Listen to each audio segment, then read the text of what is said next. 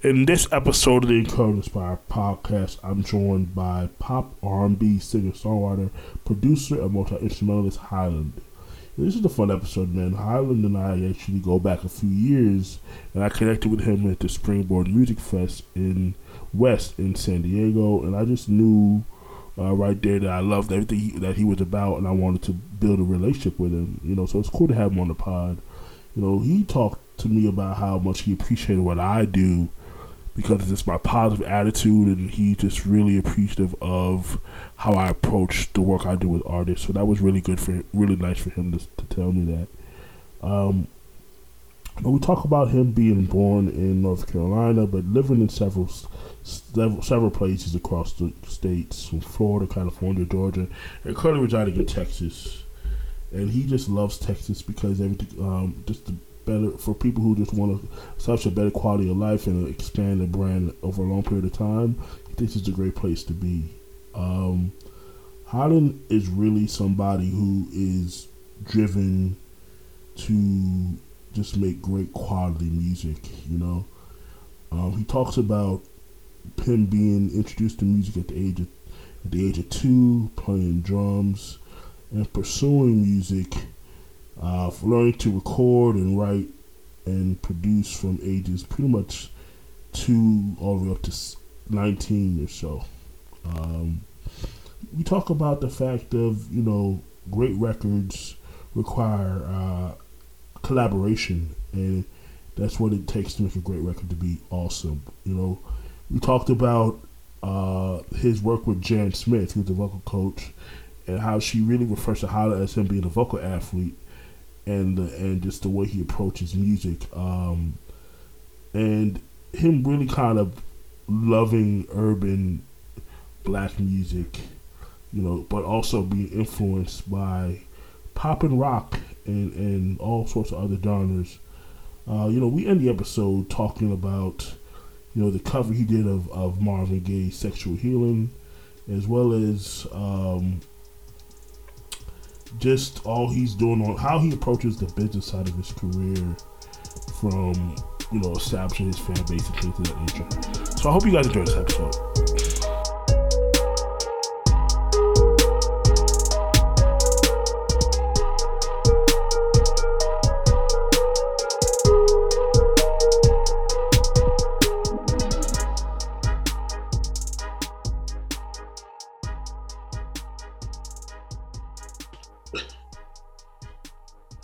Hey everybody, welcome to another episode of the Encouraged Inspire podcast. It's episode number 49, and we got a special guest today. This is my guy HYLYND, man. This guy is real special, man. We got connected about 3 years ago, and it's funny because I caught him at the Springboard Music Fest. Shout out to Barry Coughing and Springboard. That's my people over there. And I know he had to run. I think he had to catch a flight. And I was able to catch his set. So this dude is really, really special. And I knew I wanted to work with him. And we just built a relationship. And he's just so special, man. And his music is global. His music is doing really, really well overseas. Still generating money through my distribution platform. So still to this day, we put those songs out a couple years ago. So it's still doing real well over there. So this guy's real special. So I'm glad to have you, man, on the pod today. Thanks for having me, Darrell. You know how special you are to me and the whole artist community. I was talking to you a little bit before this about just how there's like cheap positivity, and then there's like positivity that has weight to it because of the person's process and the wisdom and the knowledge and the history they have behind it. You're that dude that carries that, and us artists really benefit from it. And man, overseas, the Korea thing is pretty special. I really appreciate you. Yeah. And I owe you some money. Give them soon. So I owe you a few dollars. So that'll probably be coming in next month. So what's funny about the Springboard Fest is I was in a hurry to catch that flight out because I think we rescheduled my performance time or something. Yeah. and then the flight got canceled. So if I was Wow. I didn't even know that. Yeah, if I was more prophetic, I would have just I would have known that was going to happen, and I just would have hung out. It's all good, man. But I got a chance to see what I was able to see, and I knew right away that you were just a really dynamic talent. And it shines through, man. Look, the cream always rises to the top. But does that mean, music is not a meritocracy like sports? Usually when it comes to sports, the best of the best players usually win, usually get to the top. But unfortunately, music doesn't work that way. Right. Right. So, sometimes you can be the best of the best musically, but trying to build a career in today's space, while it is so rewarding to be able to do it your way, there's a lot of challenges that come along with that. I think that's where a lot of artists struggle. We'll get into that a little bit later, on the business side of your career. But yeah, man. So where are you originally from? I know you spent some time here in Florida too, right? I did. Kind of been all over, and kind of reluctantly so, but I was born in North Carolina. Yeah. Love it there. Yeah. Born in Salisbury. And then when I was 9, moved down to Central Florida area, Lakeland. Okay, not too far from me. So I'm in Orlando. Not too far. Which I love Orlando and Tampa so much. Yeah. And then it ended up moving to California for a couple of years, like Northern California for school. Came back to Florida. Before we moved to California, I met my wife. Right. And then we moved to Atlanta, Georgia. We spent about a year and a half there.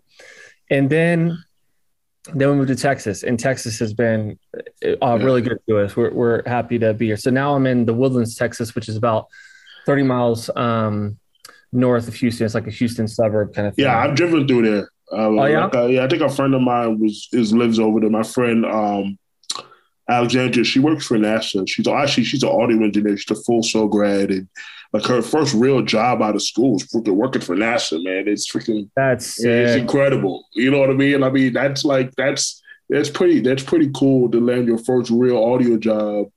Because she wanted to make beats, but she realized that she didn't like to be in the studio that much. So she's like, she really didn't enjoy the studio life. So she's like, let me go do something else with audio. And she landed with NASA, and that's amazing. So she's already won an Emmy. She's done so many cool things. So that's so sick. She's pretty young. She's probably mid to late 20s. So, it's pretty impressive what she's already been able to do, because most people would like to finish at NASA, much less start there.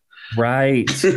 My goodness. That's awesome. So I know, I think we've driven through. I think I've driven through the Woodland, but because Houston is big, man. Houston is huge. It's so huge. Yeah, so huge, and more. And honestly, a lot of people are moving here from Cali, and it's a good time though. What would you say? The music industry, the music scene there. I mean, of course, it's not an industry, a quote unquote industry there, but what would you say for artists who were thinking about, okay, I want to get out of the LA hustle and bustle of LA? And what would you say? Would you say that Houston's a good place to be based off your experience? Or, I think here's what I'll say. I think I'll say the Texas economy is really good, and I think what you have to kind of discern is, do I want to work maybe 3 jobs, but be in a mecca music city like Nashville or LA?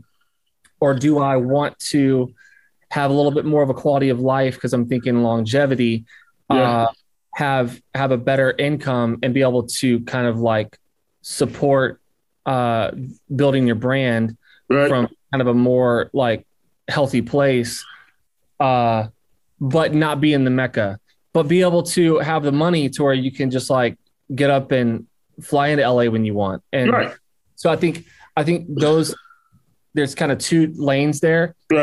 We chose, after being really, really tired from moving a lot, but still having like such a fire and hunger for building something, we decided like the second option was for us in the season. And I regret a lot of things in life. I don't regret that. It was a good decision for us. That's good, man. It's been healthy for us because honestly, that's the thing is I think in my early 20s, I was thinking about like, just today and tomorrow. I had a vision like down the road, but I very much, I very much was like making choices without longevity and being able to sustain something in mind. Right. And so now I'm moving, going, what I'm doing now? What is that? Can I do it? Can I sustain this in 5 years? And the actions I'm taking now, what do they look like?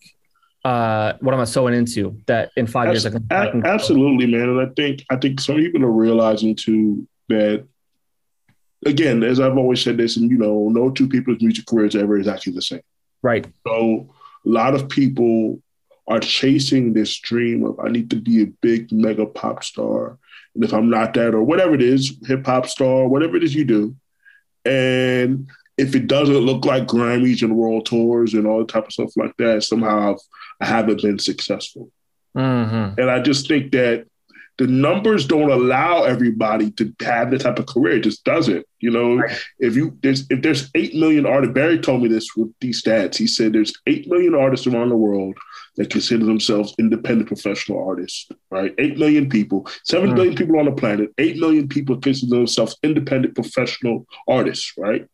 Yeah. You consider yourself one, Yeah.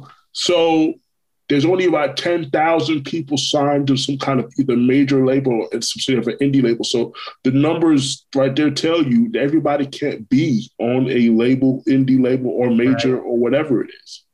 So you're going to have to kind of figure it out and kind of build that core, which is why I always talk about that stuff, because the numbers just don't allow everybody to be able to scale to the level of a Justin Bieber or people like it. Just the numbers just don't allow it. You know what I mean? Because, I think the real benefit to building your own brand over time and building your core is that,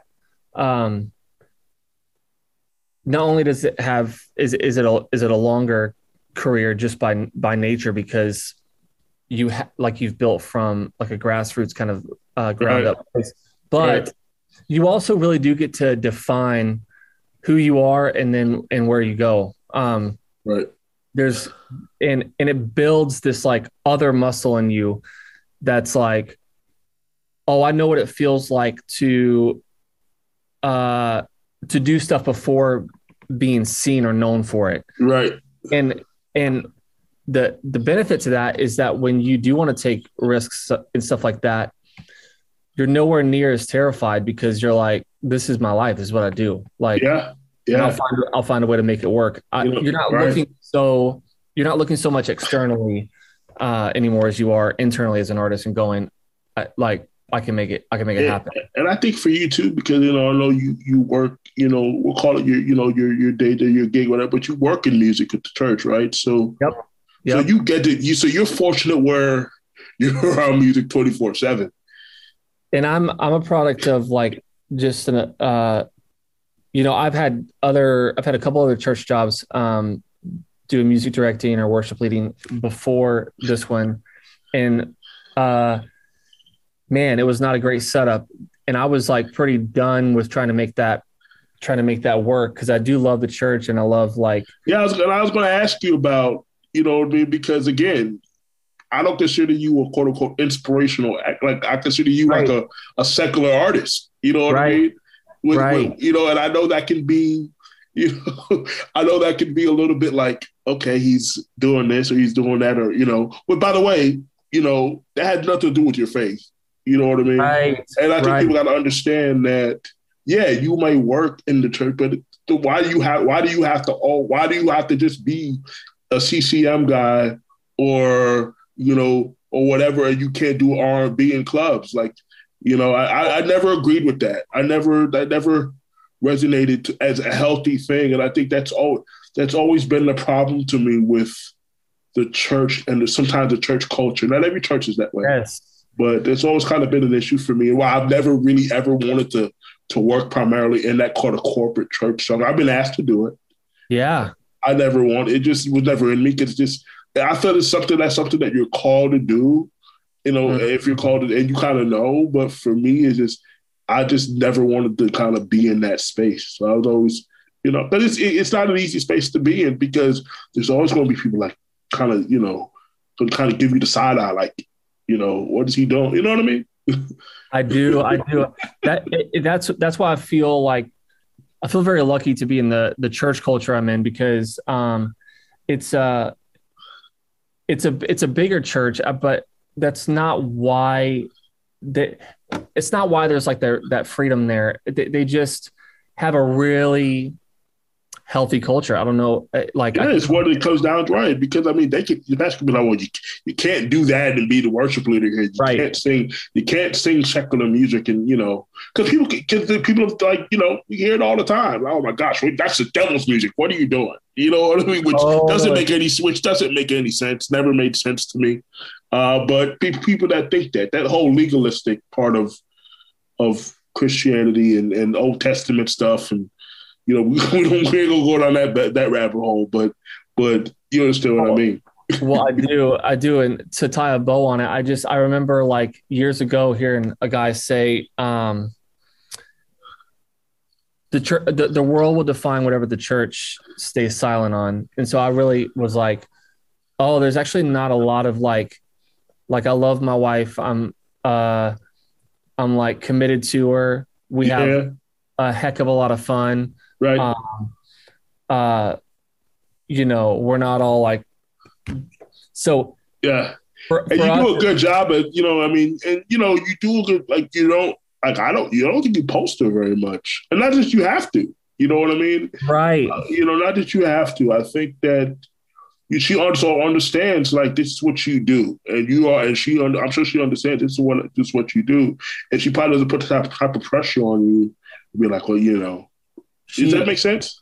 She's incredible. Yeah. And she's incredible. We both have like brands. She's in the hair and makeup industry. So like we have brands, and we'll give each other like love nods and shout outs like here and there, but we don't have that weird pressure from each other. Like, put me on your, yeah. Don't have that. So that it's she's amazing. Yeah. That can definitely be. I always tell, because my artist was in this Xavier Keys, the one that I manage. Yeah, he's special cat.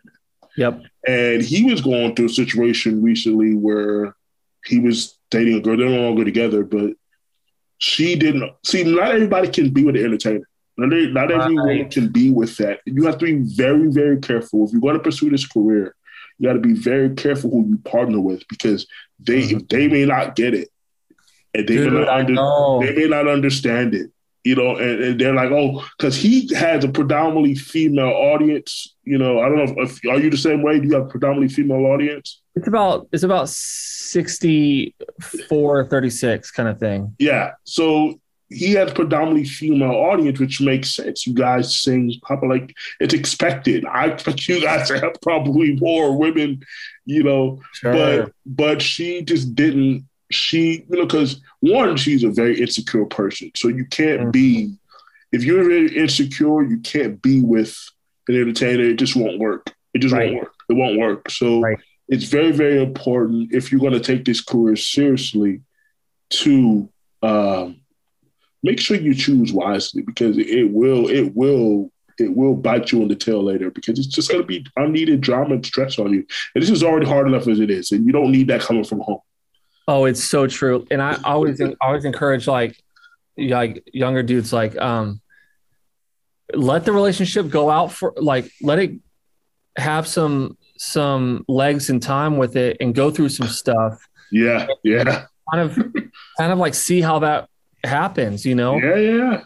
You both have to be flexible in that. Because what I have seen also is like the pendulum swing where dudes are like, well, I'm not, I'll do whatever I want. And it's like, I think you just have to, the trust has to go both ways, and you have to have flexibility there. And if you're a guy in the entertainment industry and your girl's not, it does take a special kind of girl. It does. And before you fall in love, you need to You need to figure like you need and to have figure some it real out. conversations and have some real conversations. Like, okay, are you willing to? Because again, too, how you know this, man, the money don't flow in right away. Right. So, okay, you're a married guy and you've been married for a long time. So I'm sure you got to have those conversations too, because in this business, you put out so much, and we'll get into the, business side of your career, but I want to touch on this before we do that, Yeah. is that you put on so much effort, time, and money in this. And sometimes you don't see the money come right back, the return come right back in where you'd like it to come in other business ventures, because the thing with music, this is art, and art is subjective, and there's just no way to there's no objectivity. The only objectivity within the art is creating the product, but after the product is created, it's all subjective from there. Right. So so that's another thing you have to be careful of, especially people if they want to have families and what all that looks like, and yeah, so it's a lot to take, but I'm so glad that, bro, that you're pursuing this, that you have the support of your wife, because it does make a difference. It really does, man. Yeah. It does make a difference, man. Cool. So I always like to ask a question. When were you first introduced to music? What are your earliest memories? We might have talked about this before and other stuff, but I always like to ask this question. Like, what do you kind of remember about earliest memories of music? My mom and dad said I started like trying to play drums at 2 when I was 2. Okay. And I have like the earliest memory I have of playing drums was I was like 4.5, and there was like this, I always played to records. It's part of why I almost don't even need a metronome, because my meter is so good, because I grew up just playing to tracks which were already on meters. Right. So I'm like, was glued into it. But my earliest memory was like 4.5, hearing like a double kick pattern. It's like like that double, that's double kick, and I couldn't do it, and I cried. And then I think like a year and a half later, I was able to get it. So but I just remember now I look back and I go, that's hilarious. I cried over that. But yeah, man, my early years of music were drums, right. And started singing when I was like 10. I did a bunch of like arts festivals and stuff like that. It's like 5, 6, 7 years old, playing drums. Gotcha. I would just like go set up the kit and go, which was really fun. Started singing when I was 10, then picked up piano around 13, started songwriting around 16 and 17, and then that's when I picked up guitar as well. Cool. And then as a person who was trying to put out music with a very limited budget, I learned recording, and that led me into producing. So it was just like, it's just this industry is very expansive. You can get in and have your spot into a 10 or 12. Interesting. So you taught yourself how to record. So you taught yourself how to like. So what did you learn? You learned Pro Tools, Logic. Yep. Yeah. You taught yourself that? I did. I mean, I watched a lot of peers and people, what they were doing. Okay. Tried to build relationships to where when I asked them questions like, can you help me on this, that it wasn't like I was trying to steal their secrets. Right. But I did get my hands dirty in that. And I didn't want to have like a weak part of my game. Like I didn't want to, the more I learned about production, I was like, I started to watch other artists who sometimes like didn't know how to communicate what they wanted. And I was like, I never want to be in that position. I want to be able to like, now that I know what I want to very much be able to communicate it and be able to do it. Right. So I didn't want anybody to hold me back in that. So that's really what it was. Bro, that's amazing, man, because that's cool that you, because what I learned too is that creating music is so much of a team sport too. Yes. Because so many times people try to do everything themselves, and you can't do everything yourself. Like, you're going to have an idea of it, but it's so much, the biggest records are always collaborative. So many people. And that's what's funny is like, now I have more of a budget, and now I can do a good amount of it myself, but I choose not to because I do see the extreme value in collaboration and having other people kind of they may be like painting with just a different kind of palette that I'm like, that I've done songs in the past where it was like, oh, this is exactly what I want to do. Now I'm like, yo, do something that I'm going to be like, whoa. Yeah, what is that? Right. Yeah. And I think the more and more you get involved and become professional. So I think, again, when artists first start, they don't have any money. So they kind of have to do everything. They kind of have to do everything themselves because they don't have anything. Like, so, okay, I'm going to have to go get a beat for $20, at least a beat off BeatStars or whatever. I don't have anything. And I have to learn how to record myself because I can't pay for studio time. And so it becomes a whole thing of I have to do everything myself to when you get to the professional level, you realize, oh no, the pros do it where everybody comes in and we all work together. And that's how these records happen. And it's interesting because when it's going back to Xavier, so we did a collaboration with Barry and my man King Cole, and they had Xavier was the featured vocalist on the record. And Xavier had never been produced by somebody else before. He'd always kind of did his own thing. He realized, right, they spent 5 days. In fact, he was in Houston, Katie, and they spent 5 days just on the vocal and the production. Because the production, so for that particular song, you had Charlie Colello, who's had like 80 hits, as a string, as a arranger. And on the background vocals, you had Sir Earl Toon from Kool and the Gang. So Barry brought in some real heavyweights for that song. And when they brought Xavier in, all the production was already done. And they spent 5 days on just the vocal. That's so sick. Just the vocal. And it just goes to show you like a whole 5 days just on vocal. That's it. And it just goes to show you that when the professionals do it, they spend days on just one aspect of the song. It's a group thing. You know what I mean? So it's interesting to you get to a certain level, like anything, when you get to a certain level, things change. Yes. Because you see the difference between, okay, doing it kind of, they call it the JV versus the varsity. You know what I mean? Yes. When you're at the JV level, you're still doing your thing. But you get to that varsity level, it changes. They always say that if you like basketball, the college game is one speed, but you get to the NBA, it's like a whole nother thing. Like they always say that's one of the things the rookies have to get used to is the speed of the game, because you're saying everybody in the NBA was the man of their team. It wasn't just like, everybody, the 15th, the guy, the last guy on the bench was the man on his high school or college team. It's so true, Darrell. Actually, it's so funny because I have friends sometimes that will watch college basketball just to if we go out or whatever, that only watch NBA, and they can't believe how slow it is. And I'm like, it is true. Like having that perspective from the outside, watch all the, but I actually feel like that's what separates a great song or like a great production from a top level production is it's not 30-40%. It's the last 10%. That last 10% gets really expensive though.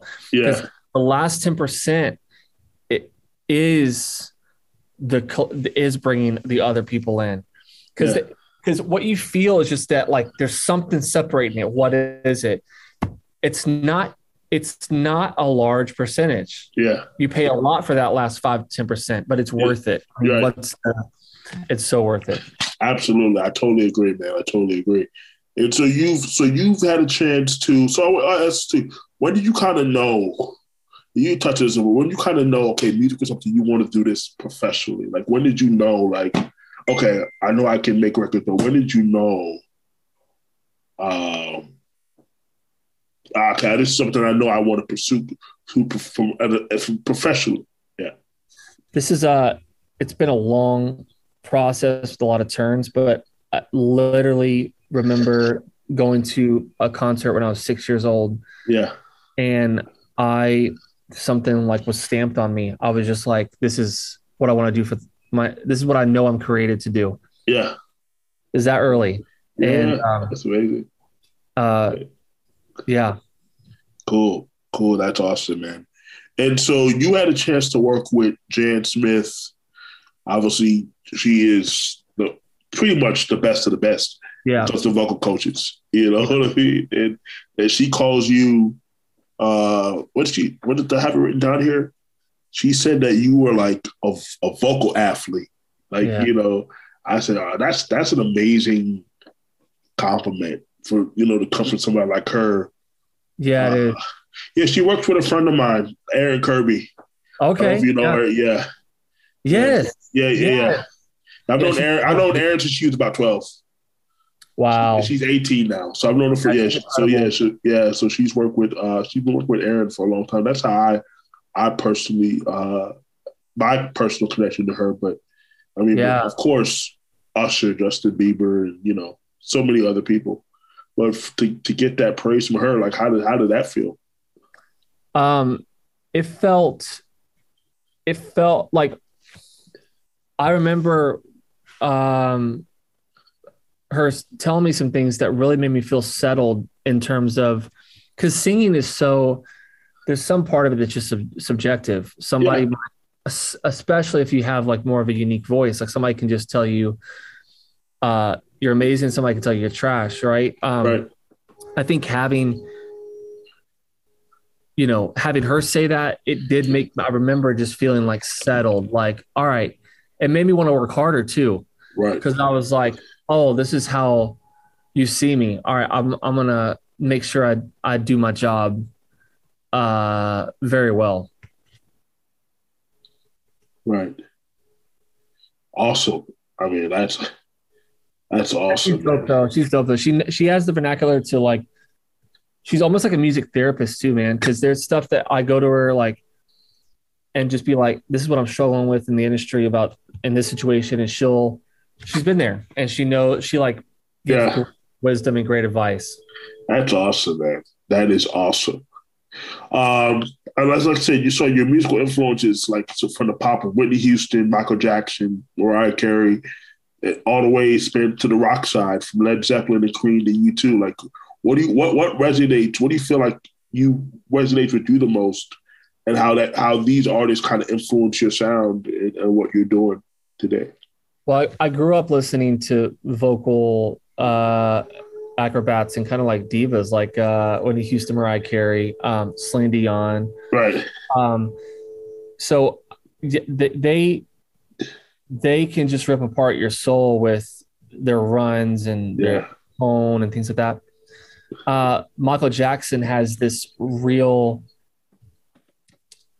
ability to have, sometimes you have groove and you don't have emotion, and sometimes you have emotion but you don't have groove. He's like this convergence and synchronicity of groove and emotion, like rip your heart out and like have like a stank face doing it. Exactly. And then I think the other ones, like funny enough, Robert Plant and Led Zeppelin, he's actually a blues singer that got pulled into a rock group. So again, I think it's that the soul and the voice. I think that's what pulls me in. And funny enough, Bono, even though like he's like more of a straight kind of voice, there's a lot of soul, and there's like lines of a story in his melodies and the way he sings. There's like a lot of ache in it. So I think that's really what pulls them all together for me, is that ache and vibe. Cool, man. Yeah, and so that's awesome. And so what I love is obviously most about you that pop R&B blend, which obviously when I first heard you, that just resonated completely with me. Yeah, and the authenticity of that, because when you're doing, we'll call it, for lack of a better term, urban style Black music. And by the way, that term doesn't bother me. It just is what it is, right? Mm-hmm. There's a level of authenticity that the culture respects. And I think you're one of those people that the culture respects of what you're doing. And it's I love it. I love that about you, man. And Gas Mask Magazine called you a R&B Timberlake Bieber, which totally makes sense. I mean, totally. I mean, the first time I heard the Justified album, I was a senior in high school, I think. Mm-hmm. I was like, well, this is amazing. I said, when because you used to hearing Justin on the NSYNC days during that Right. time, and then to come up with the Justified record, it's like you didn't hear anything like that from him, and it was just like, wow. And and it was authentic. I always felt like Justin was authentic. I always felt like, cause back then, kids today, you and I know about the days of TRL, Yes, the old version, and BET 106 Park, right? So because there was no social media back then, so when it came to BET 106 Park, those were kids from the inner city, from the community that's where you could see people that looked like you and talk like you and resonated with you. And there's a few white artists that would come on there and get respect. And I mean, Justin would be one of them. Obviously, Robin Thicke and people like that, but definitely Justin, because I feel like Justin is authentic. Again, another guy that was authentic. And shout out to guys like John B, authentic to the culture. And that's all we've ever always, I think that's all people in the Black community always were. Just as long as you're authentic to it and it resonates and we can tell it resonates with you, we have no problem with it, man. I look at you and I see you, and that's what I think of, like the authenticity of what you do. You know? That means it's a compliment to you, bro. It's an authentic to it's just the authenticity in your music. It's just amazing, and so I definitely had to agree with that, But you also put your own twist on it, because you don't sound exactly like Justin. You don't sound like both Justins. You don't sound exactly like those guys, but you can hear the influence of your vocals there, man. So I love that. Thank you, Darrell. Yeah, I love that, man. And so talk to me about the Marvin Gaye, the Sexual Healing cover, like, that you did. Like, that's an amazing record, amazing rendition of like, how did that come about? Okay, so a lot of songs take me a lot of time. Some songs take me 9 months. Some songs take me a week. That was a song that it was an opportunity, like it was going to be a Sony published compilation record of all these Motown classics. And they basically said, hey, can you get us choose a Marvin Gaye song, and can you get it to us in 4 days? Mm-hmm. And I just went to town on it. I started out, I actually started out on a song called, What's Going On, that Marvin Gaye. Yeah. And, but I got into it. I was like, it's good, but I knew there was something else. So it's that little knower thing. And gotcha. Started tinkering around with Sexual Healing, and I was like, this is a vibe. And what I did keep in it was some of the 808 kind of drum machine stuff that's kind of quintessential to the vibe. Like, you can ornament it differently around that, but that 808 I felt like was like the heartbeat of that track. You know what's crazy about that song, even the way Marvin Gaye sings, is like there's really no chorus. He's kind of just like going off the whole time, and it makes it I didn't realize the depth of his artistry until I started trying to sing his songs. I was like, this guy's, I knew he was amazing, but this guy's like a different level. Yeah, I mean, I think back then, you had real musicians and real musicianship, and it was just different. Yep. Not to say that in this generation, look, as I was saying this to somebody yesterday, every generation has their their, because there's people, if you ask people now, that look, when hip hop first came out, they're like, what is this? What is this rap music? They didn't think rap music was going to become what it is today. It's the number one genre in the world. Right. You know what I mean? Nobody saw that happening from Rappers Delight 1979.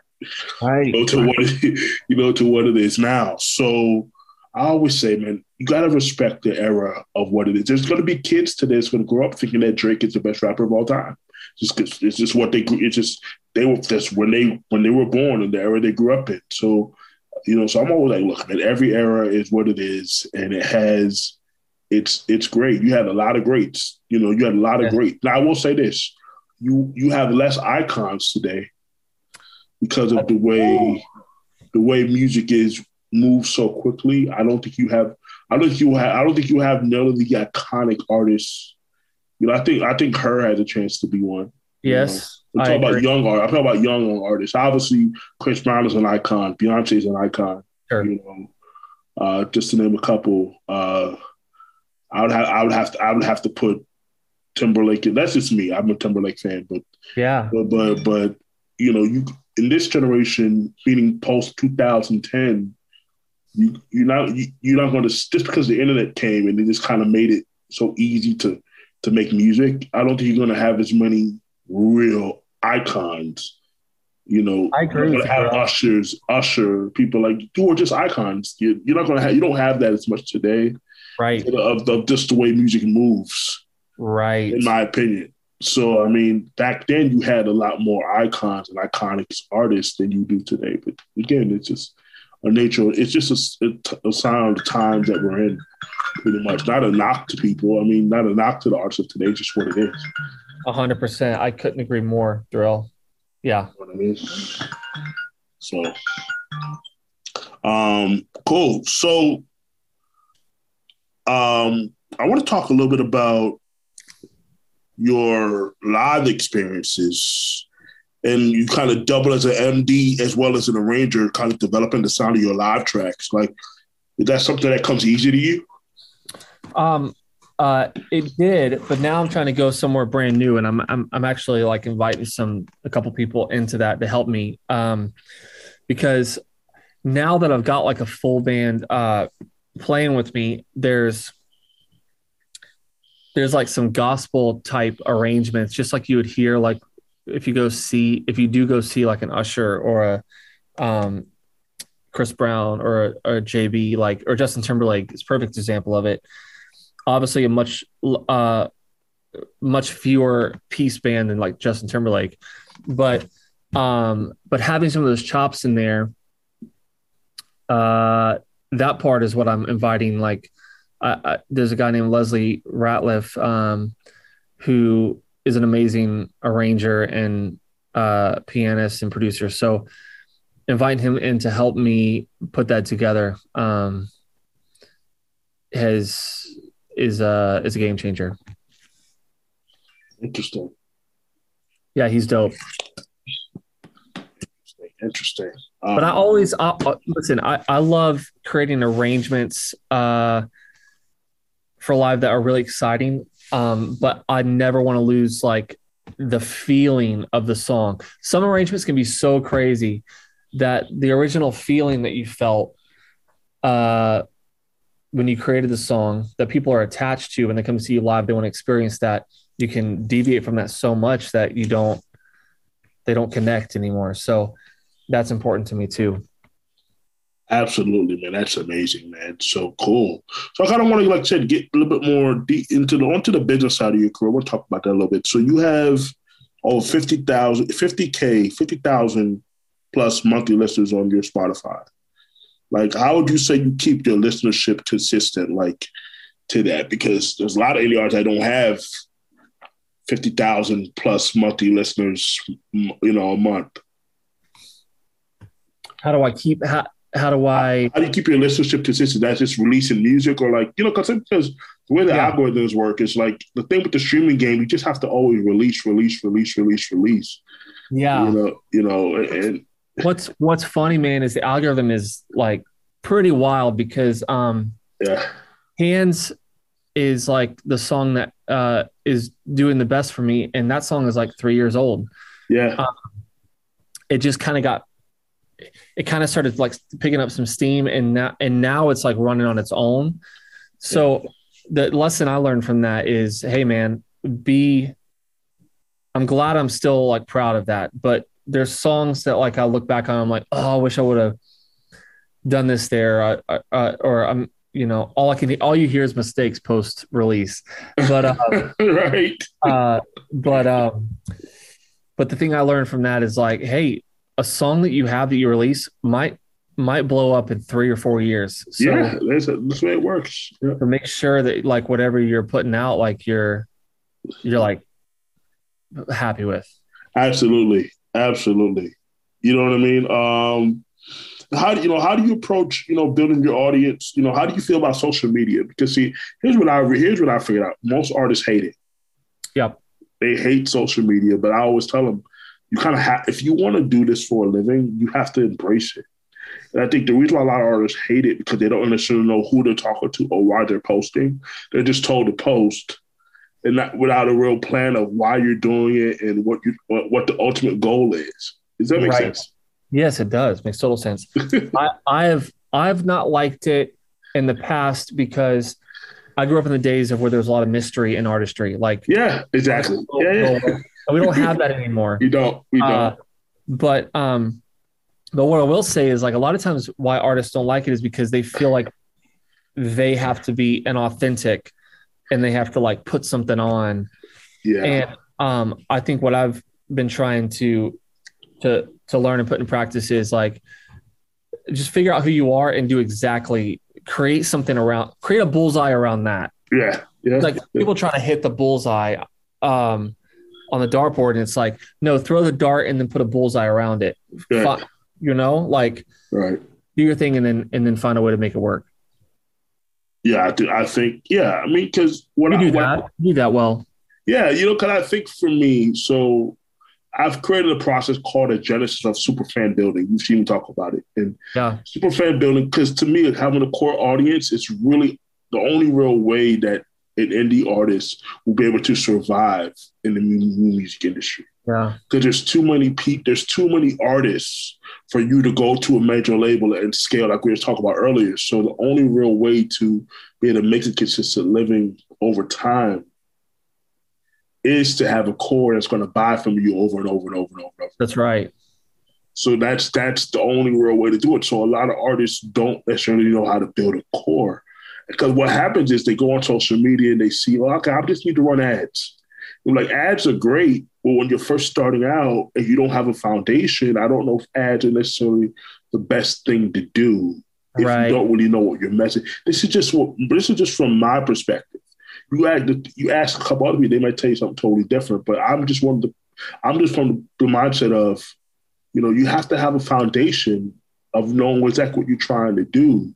Exactly. Before you start saying, okay, I'm going to double down and scale and throw a bunch of money into this stuff and see what happens from it. Right. Exactly. I couldn't agree more. I couldn't agree more. Got you, man. Cool, man. So look, I know you got to run. So we're going to do a part 2. Okay. I love this. Yeah. We're going to do a part 2 and finish it up because there's more things I wanted to cover, but I'm so glad that we got a chance to chop it up, man. But before we go, where can the people find you? How can they connect to you? Yeah. Instagram, Facebook, YouTube, all of those are /HYLYND official. People that even know me still spell my name wrong, but it's HYLY. There's a second Y in there. HYLYND official, or HYLYND.com. Yeah. Hit me up on Spotify. I have a new single coming out April 8th, and it's called Glory, Hallelujah. Okay. And it's a nice fusion of sorts. I think you guys are going to enjoy it. Well, I'm looking forward to hearing it, man, guys. And this has been another episode of the Encourage Inspire podcast. And this is your host, Terrell Pierre. Until next time, I'm out of here. Peace.